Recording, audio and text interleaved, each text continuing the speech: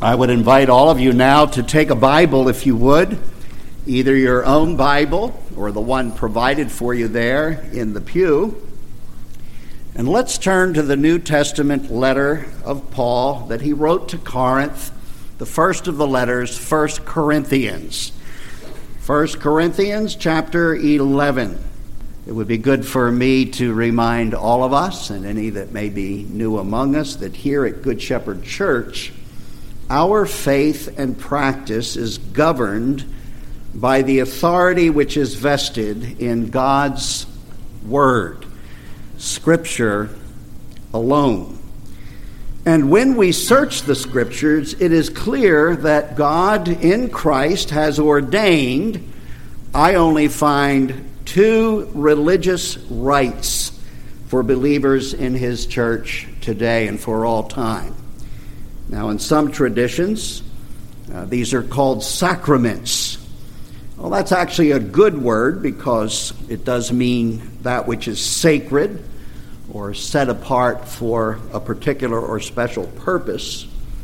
The bread and the cup are very common elements obtained at the grocery store, and yet they are made sacred. They are set apart when they are placed into the service of worship given by the Lord and His people on a day such as this.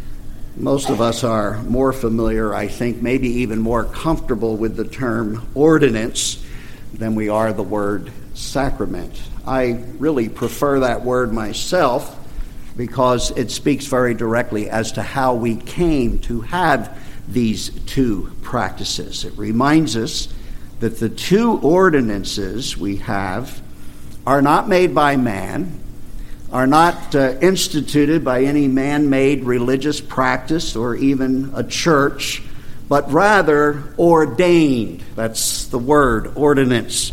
They are ordained by God Himself. There is the ordinance of the Lord's Supper and the ordinance of water baptism. And if you think about it, in both cases, it is the Lord Himself who has commanded that we do what we do at the Lord's table, as well as at times of baptism. The significance and the sacredness of these otherwise common things is found, of course, in what they point to. The bread points to the broken body, the torn flesh of our Lord Jesus. The cup points to the very price of our redemption, His own shed blood on the cross. The immersion, I could say the burial into the waters, represent burial in Christ and coming up out of the water. Once every month, we respond to the Lord's gracious invitation to come to this table, the ordinance of the Lord's Supper. And I must say that in all my years of ministry, I have sought to make this practice really understood by God's people and to make it a meaningful time for God's people. I'm sure it was never the intention of the pastors that I had when I was just a young boy, attending church almost all of my life. But I did sort of sense that the Lord's Supper was something that just kind of came around on the calendar. Sometimes it was forgotten about until you walked into the sanctuary and saw the communion table set up, and then you would say, oh yes, that's right, it must be the first Sunday of the month. I determined that when I would be called to ministry that I would not allow that to happen as much as possible to any of us. This is a sacred time and full of meaning. And as we will soon see in the teaching of God's Word, something is supposed to actually happen to us when we take the bread and the cup. The ordinances, as we've said, use these ordinary symbols. There is the bread, there is the wine, in our case the unfermented variety, the grape juice, and then for baptism, of course, there is water. But they become the elements or the objects, if you will.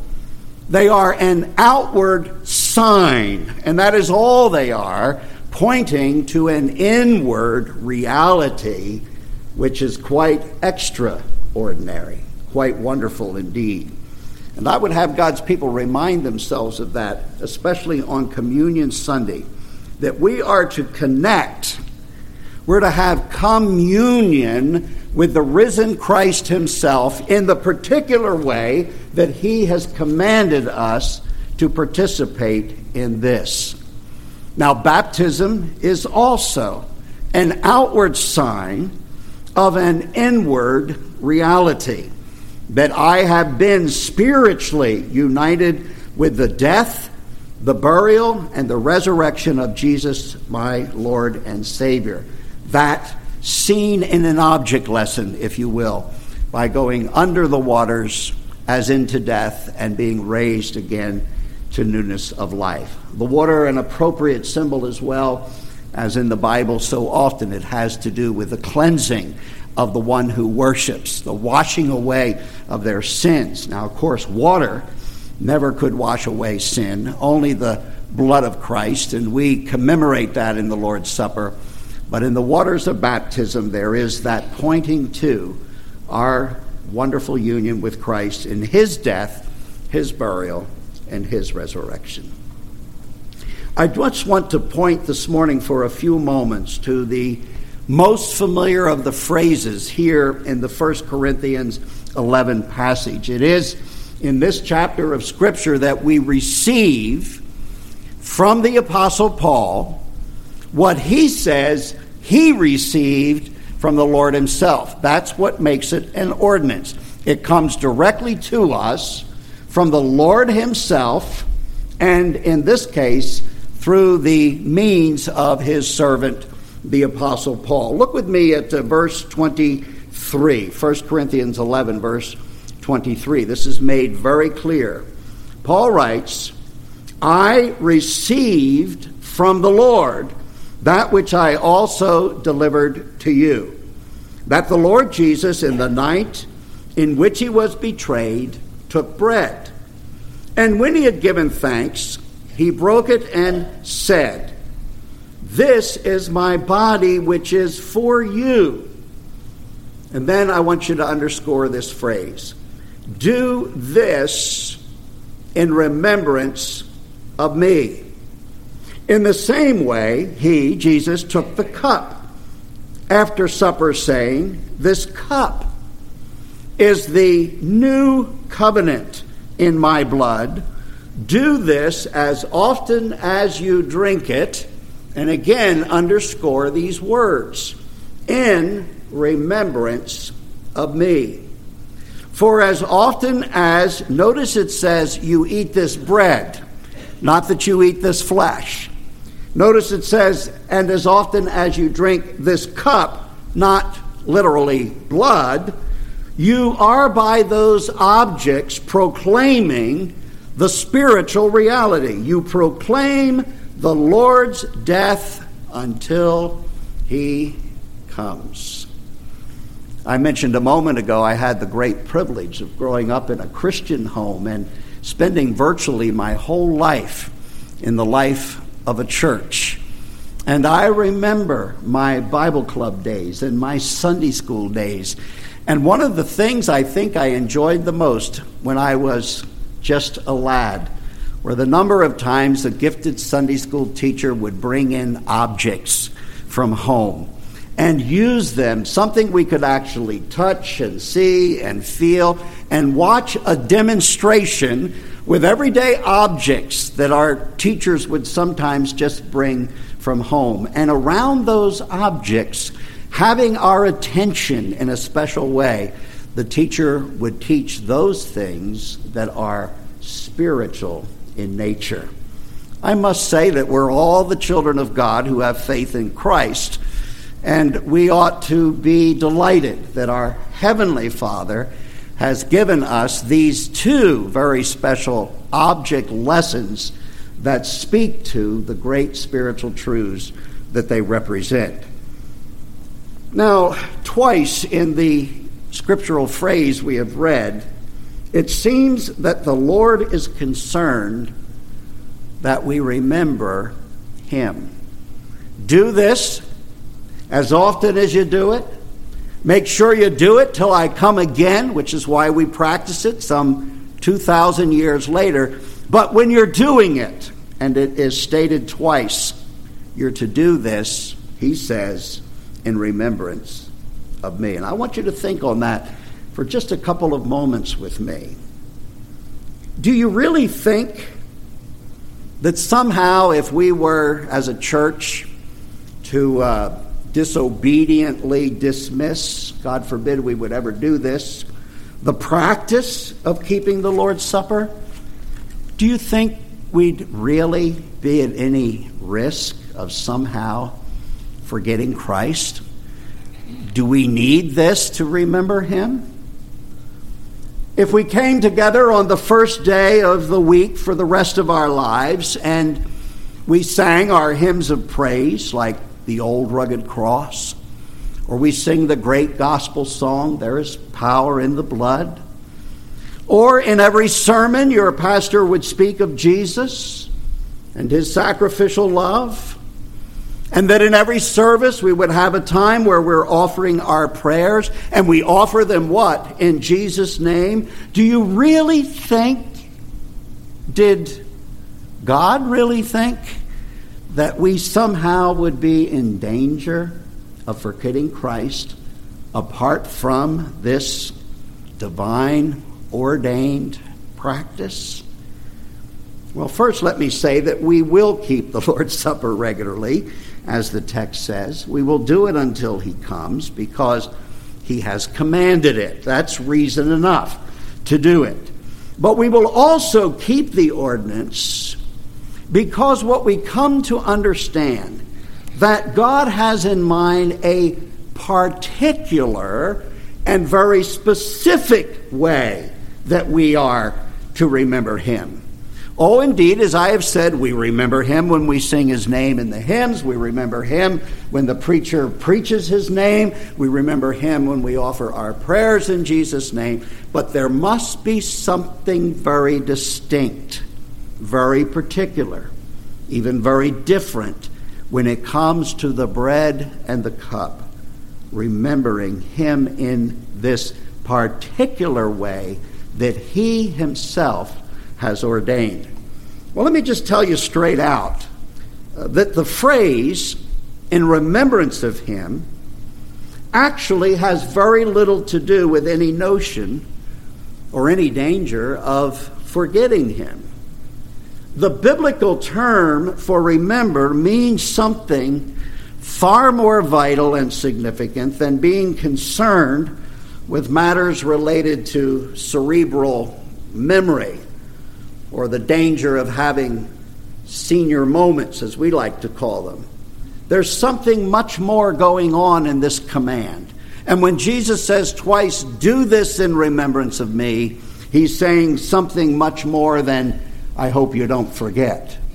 Let me just do a very brief, like a 2-minute word study in Scripture to underscore the meaning of this. And I take it from my own personal experience of some years ago. I shall never forget my first encounter with the biblical term to remember way back ages ago in my seminary days.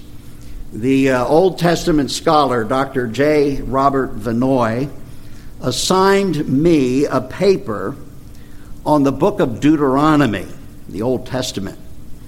I think he wanted me to defend the necessity, or at least the importance, of the book of Deuteronomy. The book of Deuteronomy, for those of you that are somewhat informed in about your Bibles, is a little like seeing a movie for the second time.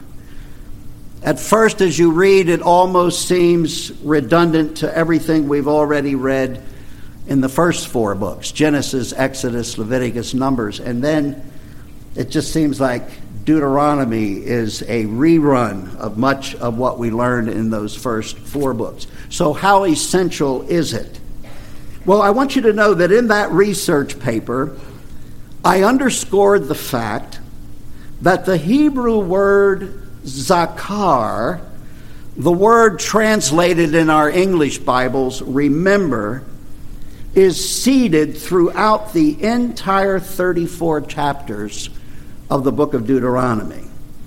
15 times the word remember is repeated in the key first 11 chapters of that book. That very fact became the thesis for my paper. By the way, I got an A-, all right? The minus was for misspelling a few words, I think. Maybe I even misspelled Deuteronomy. But what I discovered was this. Deuteronomy, the word itself, means second law. Not different laws, but a repeat of the first. Deutero, nomos. Deutero is two. Nomos is, in fact, the Greek word for law. The children of Israel, at the point at which Moses renders, under the inspiration of the Holy Spirit, the fifth book of the Bible, Deuteronomy, they are just now ready to enter into their promised land.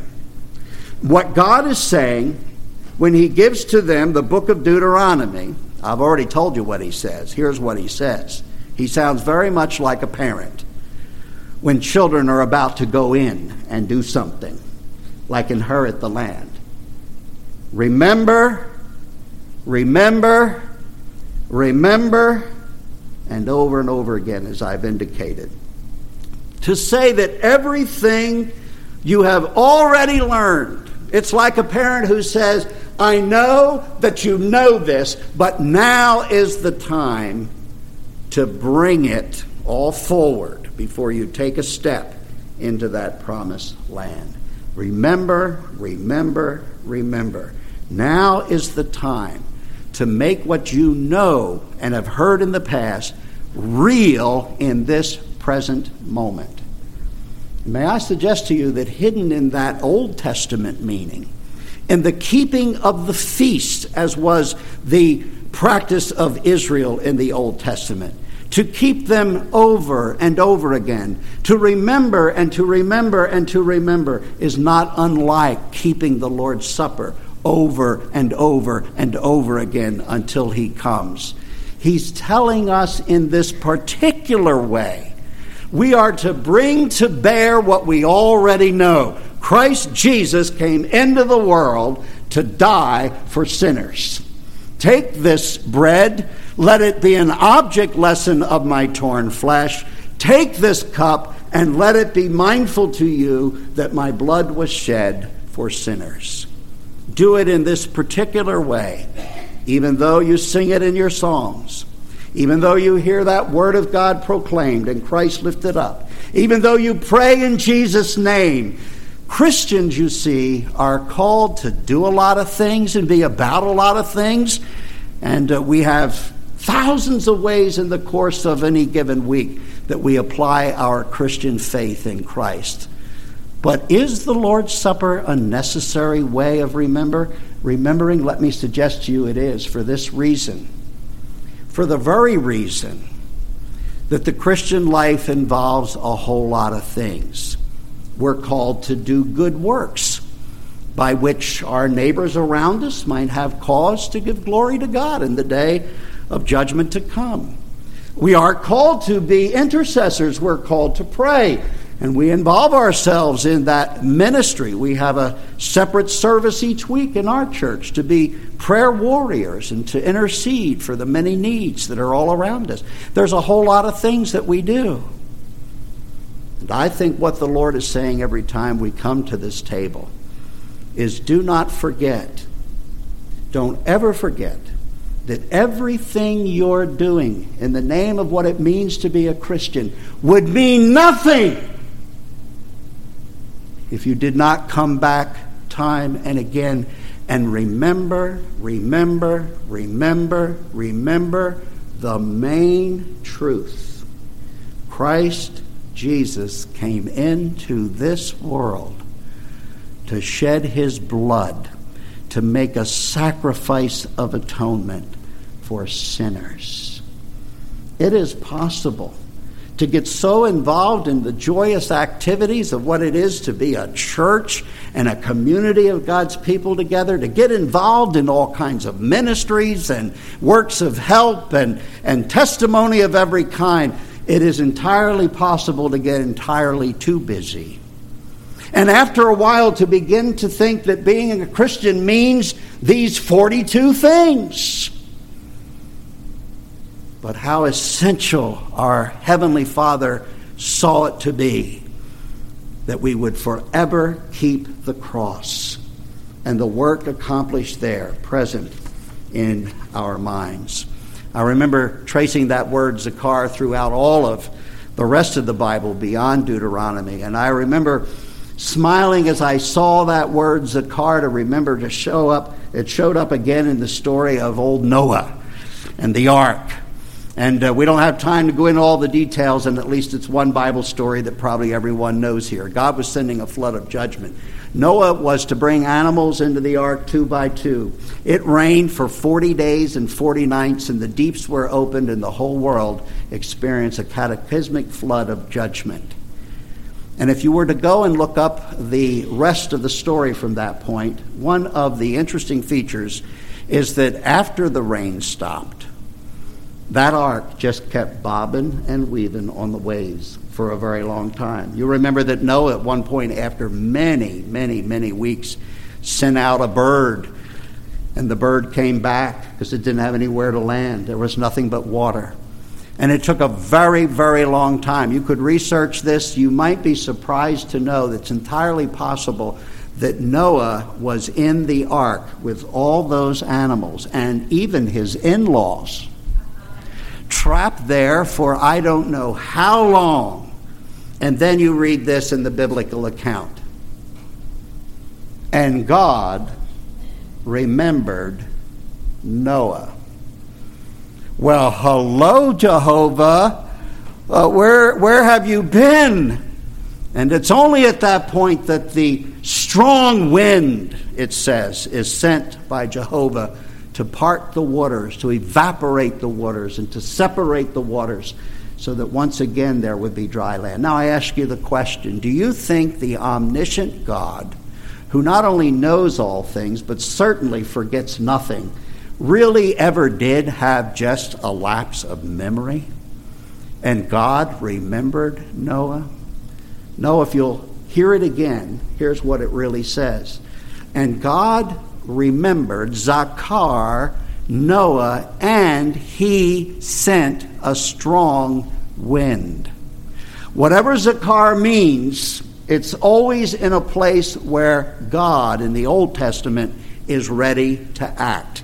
Whether it was giving the children of Israel their promised land, or whether indeed he was about to take Noah after that long seasick journey off the ark. Now, put it over into our New Testament context and what it is we have the privilege of doing here in these next moments. Do this in remembrance of me, Jesus says. Not that we have forgotten, but that now we are to move into action.